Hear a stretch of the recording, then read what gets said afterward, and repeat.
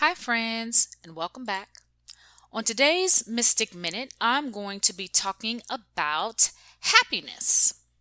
As a life coach and as a transformation coach, I am often asked, what is the key to happiness? And my answer is simply this: happiness comes when we have mastery over things that make us miserable. Whether it's your health, a bad relationship, your job, mastery means taking action to change what you can, getting as far as you can with action, and when you can do no more, move to acceptance of what you can't change.